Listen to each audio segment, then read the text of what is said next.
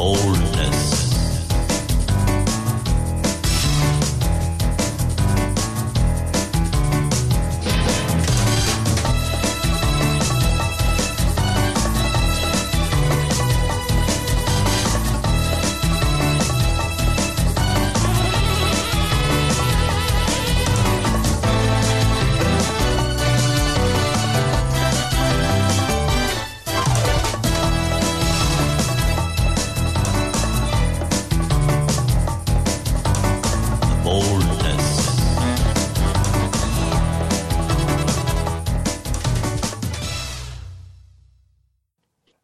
Hello and welcome to another edition of The Boldness. Joining me as he usually does is Raphael. Kaleb. Hello, Raphael. The Beurologist is on the lands of the Bunurong people, and we are paying our respects to the elders past, present, future and emerging. And yes, we are recording remotely. Now, today, we're lucky enough to have a guest in the studio. That is Sam Connor. We've got Sam in to talk about the appalling rates of Covid vaccination of people with disabilities and the Disability Royal Commission report. Sam, hello, and do you want to tell us why is the rollout of disability vaccinations been so appalling?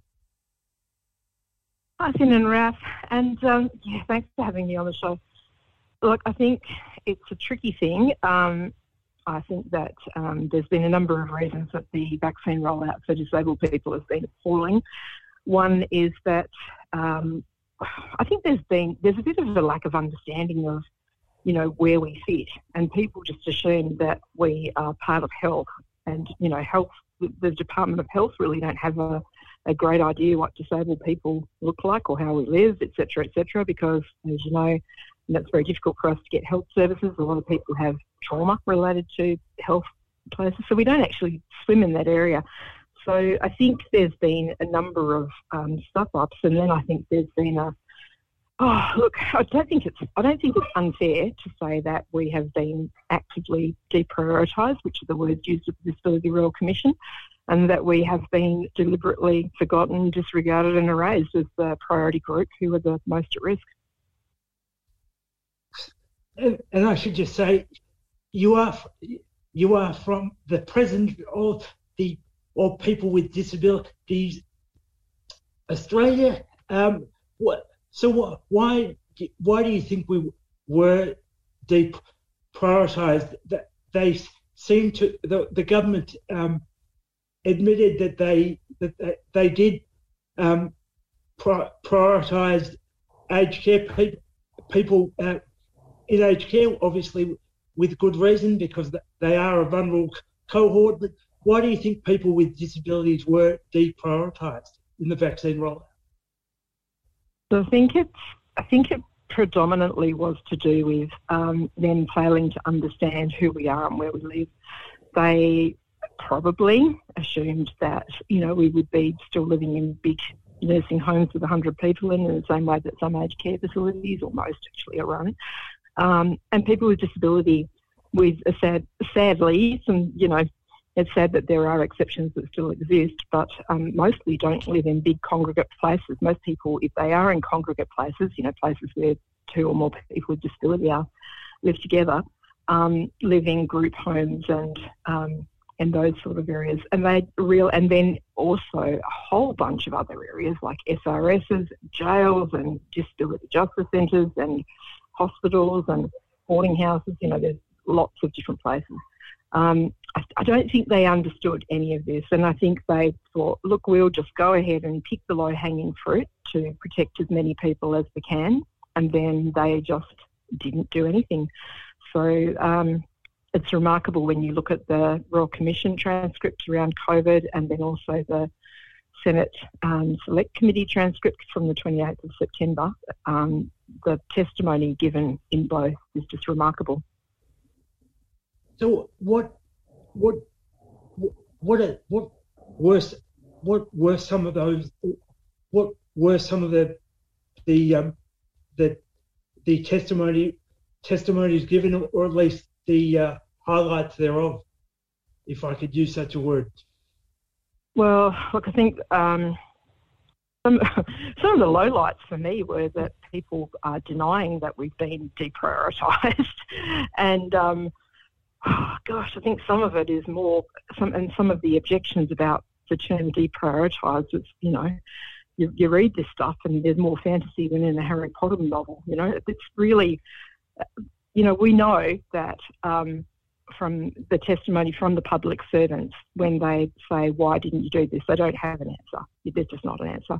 And we have repeatedly every day, for 20 hours a day actually at the moment, have been yelling over and over again, writing letters, writing emails, appearing in newspapers and radio and television, saying we need to make sure that those disabled people who are most at risk are safe. That's people living in congregate places and people who have high care and support needs, who can't effectively isolate.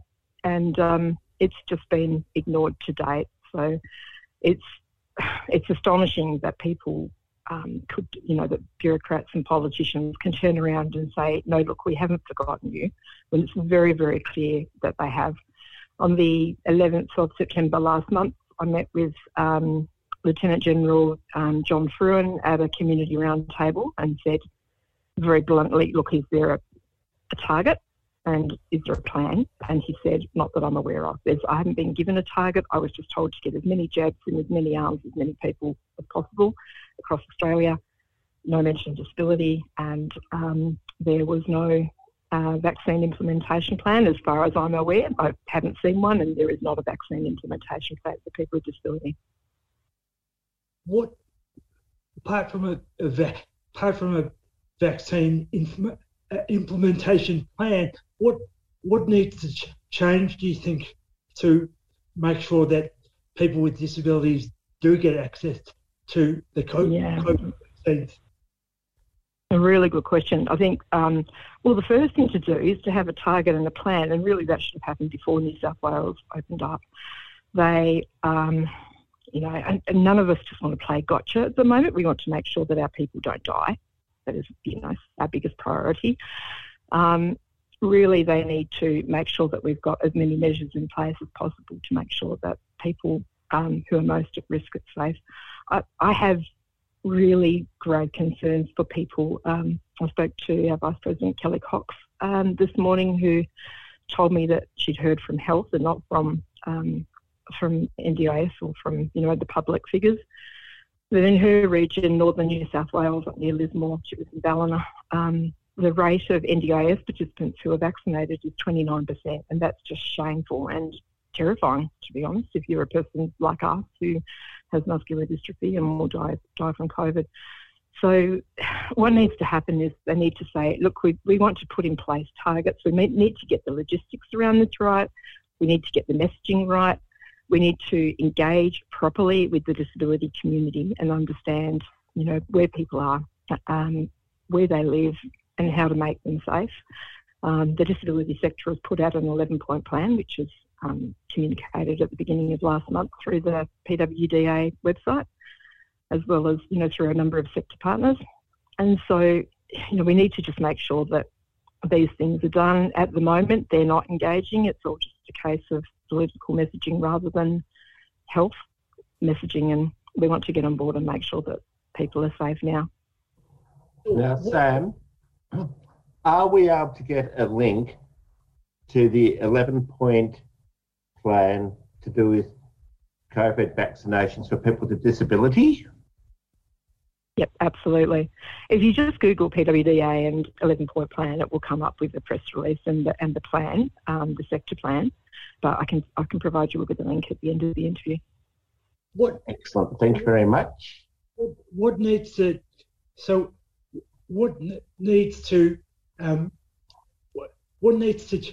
change, particularly for people with intellectual disabilities or people in residential group homes, to ensure that they're safe?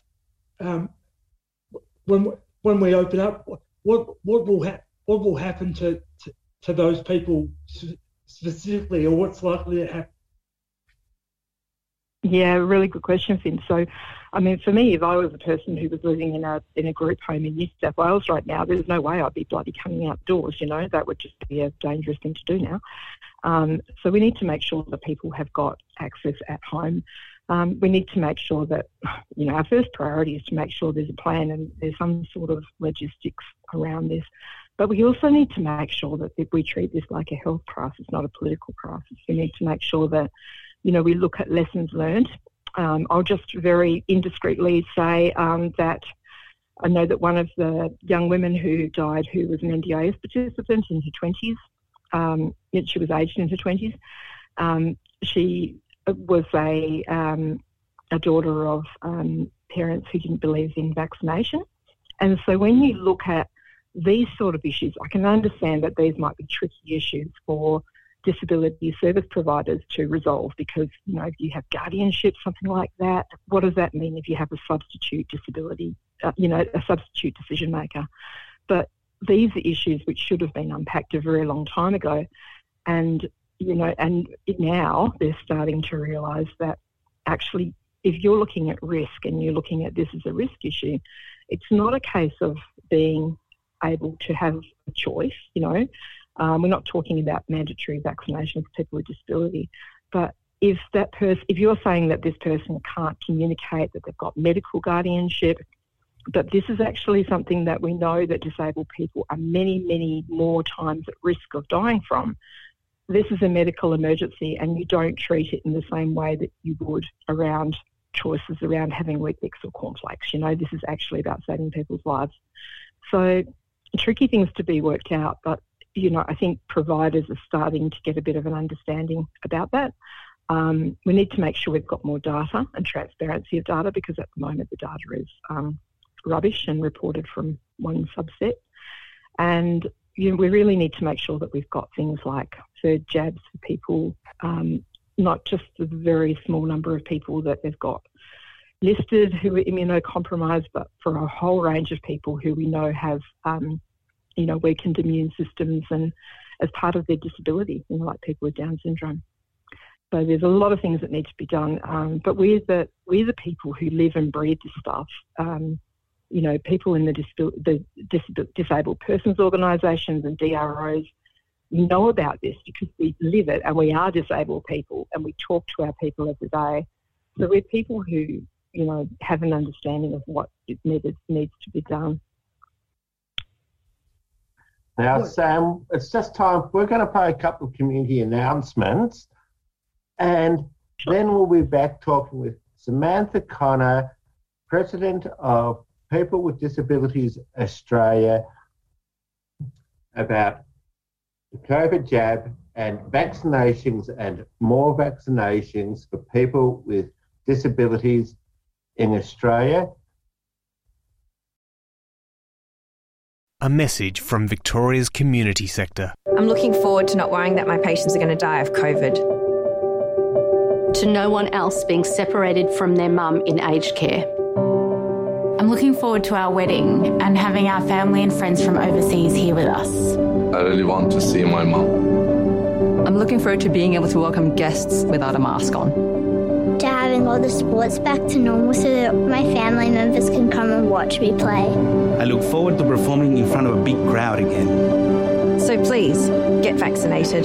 Please get vaccinated. Please get vaccinated. Let's get back to the good things. I ask you to get vaccinated. For all of us. Please get vaccinated.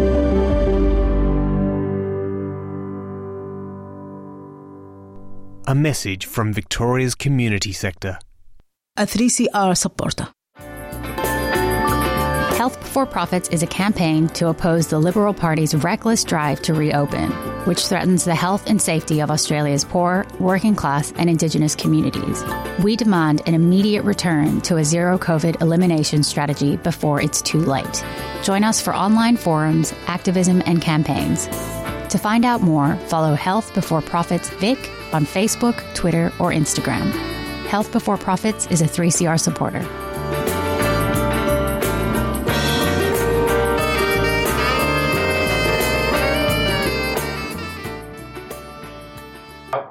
continuing the interview with Sam Connor, President of People with Disabilities Australia.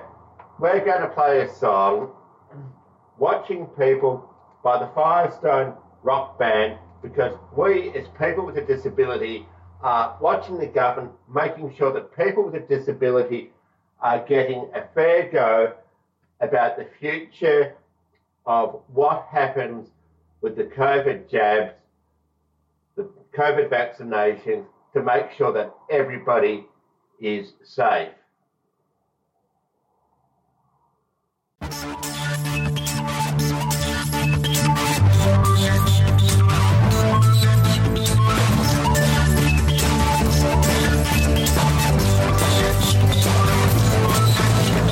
Watching from a window, watching houses pass by. I'm looking in the window, watching people, watching people. People watching TV, people on undressed, people on the telephone, and people in a mess. I'm watching people.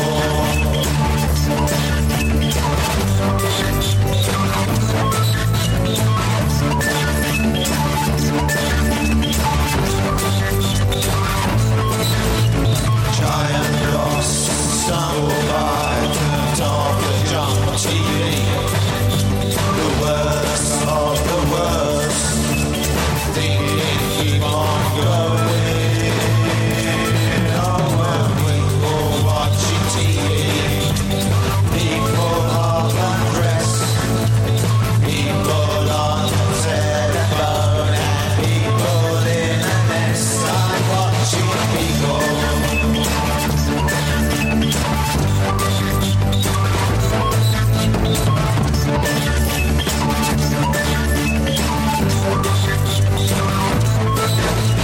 Delicate sound of the diesel, the twist and turn of track, the illusion and the magic, bring those windows back.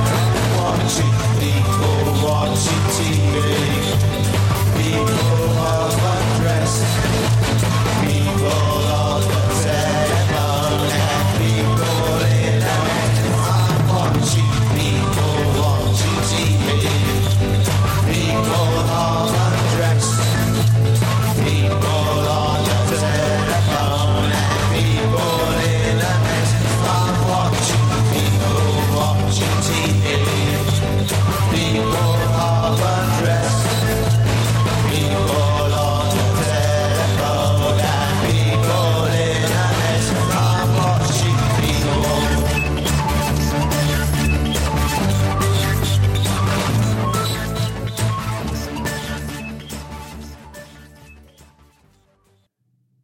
That was the Firestone Rock Band with Watching People.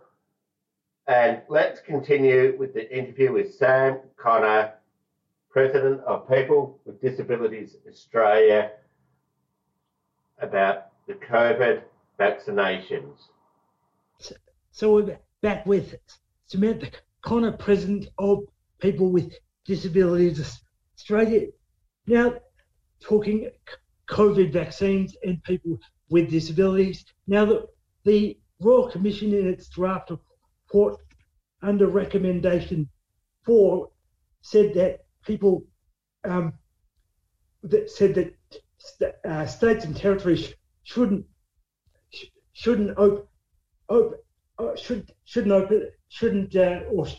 significantly ease restrictions once they reach their 70% threshold of double dose vaccinations of the 16 and over populations. Instead, particularly NDIS participants, people living in disability accommodation, and people with intellectual disabilities have and appreciate that they have had the opportunity to be fully vaccinated, and all active disability support workers have been fully vaccinated. Apologies for the rather bad wording there, but that's the actual wording from the Commission. So at the time of recording this, New South Wales has opened up, reaching its 70% target, and Victoria will open up shortly, where we're broadcasting from. Are states and territories doing enough to make us disabled people safe, and how best should they open up to ensure we are safe, Sam? Well, look, we seem to just be talking about New South Wales and Victoria for obvious reasons, and I can be a bit bipartisan about, your endless war between New South Wales and Victoria in this, and not be political about it, but just by observation that I think Victoria are doing a lot more. They've just made an announcement of putting in place a disability liaison program, $5 million sunk into it for rapidly vaccinating people, announced a lot of disability hubs, and I don't see the equivalent amount of effort being put into New South Wales. Victoria also introduced mandatory vaccines, which is a little bit of a hot topic at the moment, for disability support workers, and New South Wales, we've heard that they say that they're going to follow with that, but that hasn't eventuated to date, and they've opened up. So this is, can potentially have some catastrophic outcomes for people. I think the states that have done very, very well, and you could argue, I think somebody said to me about the ACT that there were only 12 people and a dog that live there in terms of population, but it makes it easier, and that might be the case with a small population. But, the ACT, I know that Craig Wallace, who's one of our former presidents of People with Disability Australia, worked very, very hard with the state to make sure that, that there were places that were accessible, that people with disability could be vaccinated early on, and that I think because they're a smaller state and they've got good networks of disability and relationships between politicians and bureaucrats and ministers and the community, I think that's worked a lot better. And so I think that without that, the ACT could potentially have had some far more severe outcomes. So the answer to it is no, the states haven't done enough. And the problem that we have with this is that there really has been no clarity about, who was responsible for what, and there's been a lot of blame shifting and treating it like a political crisis and playing gotcha, which is not what we need right now.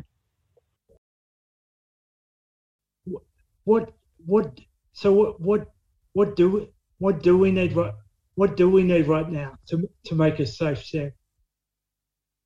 Right now we need to make sure that we sit down with disabled people, their representative organisations, and that doesn't mean disability service providers, that means DPOs and DROs, and we need to make sure that the states and the feds sit down, shut up and listen to people about what needs to be done, and then do it, put into place the things that need to be done rapidly as a blitz, if you like. We've outlined the steps that need to be done. It is a complicated and, tricky issue, but we really need to make sure that there's enough effort put on this. 72.5% of people who died last year were people with underlying conditions. We don't even know what that means in Australia because there's no research, there's no data, and the statistics are being hidden and, concealed. So we need to make sure that we have clarity, we have transparency, we have accountability, and overall, over and above everything else, we have action. If the government's response to COVID for people with disabilities had happened to any other privileged group within society, I imagine there would be outrage, and yet there doesn't seem to be any level of outrage about what's happened to people with disabilities and COVID. Why do you think that is? And secondly, what does it say about mainstream society's attitude towards people with disabilities? I spoke to Trevor from Black Talk, which is a community radio station in New South Wales, the other day, and he used this very good analogy and said, up in the regions for Aboriginal people, when the wet goes, you can see all the potholes in the road. And this is what's happening now. You can see all the systemic inequalities, there's potholes in the road. And I thought it was such a great analogy. This is what's happening now. We can see the things that have already been there, but they've been magnified by 1,000%. So people who are living with disadvantage, including us, poor people, including people with chronic health conditions, people who are workers and underpaid and have to work 17,000 jobs, just in order to bring home food at the end of the week. These are the potholes that we're seeing in the road. So I think it says a lot about us as a society, but when you look at, the responses in different areas and jurisdictions, I think it also says a lot about the leadership in those areas as to how we respond. And really we're only as good as, the people that we're, not walking past, right? In terms of standards, we need to make sure that everybody is safe. There's not just a select group of people that need to be safe. We need to make sure every Australian counts. Now, just finally, Sam, PWDA, People with Disabilities Australia, have a campaign called Speed Up the Vax. Do you want to tell us about that and how people can get involved? Yeah, absolutely. You can tweet or use Facebook, to create a video or send it to our office, talking about your own experience with vaccines and just to get the message out there with that hashtag. And there's also, other people who are pushing for change as well. So there's OzSage, OZSAGE.org, which has got a lot of information about ventilation, and another website called nobodyleftbehind.com.au, which is another website which has got great information on it. As I think we just keep screaming, we keep shouting, and we keep making sure that they get the message that we shouldn't be left behind in the vaccine rollout. Fantastic. Well, thank you very much for joining us this evening, Sam. Thanks so much, Phin, and Raph as well. And that was Sam Connor from People with Disabilities Australia. So, Raph, any final words before we leave tonight? Disabilities, listen. The Boldness has been talking to Sam Connor, President of People with Disabilities Australia, about COVID vaccinations for people with a disability. We're going to go out with a song, Getaway by the Bipolar Bears. Keep listening to Completed by Lovely. The Boldness will be back on the 17th of November. Goodbye. See you then. Thank you very much.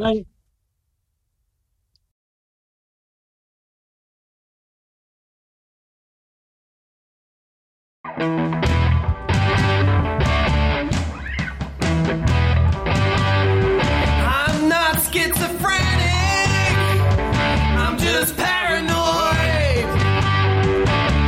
So why don't you all go take a Polaroid?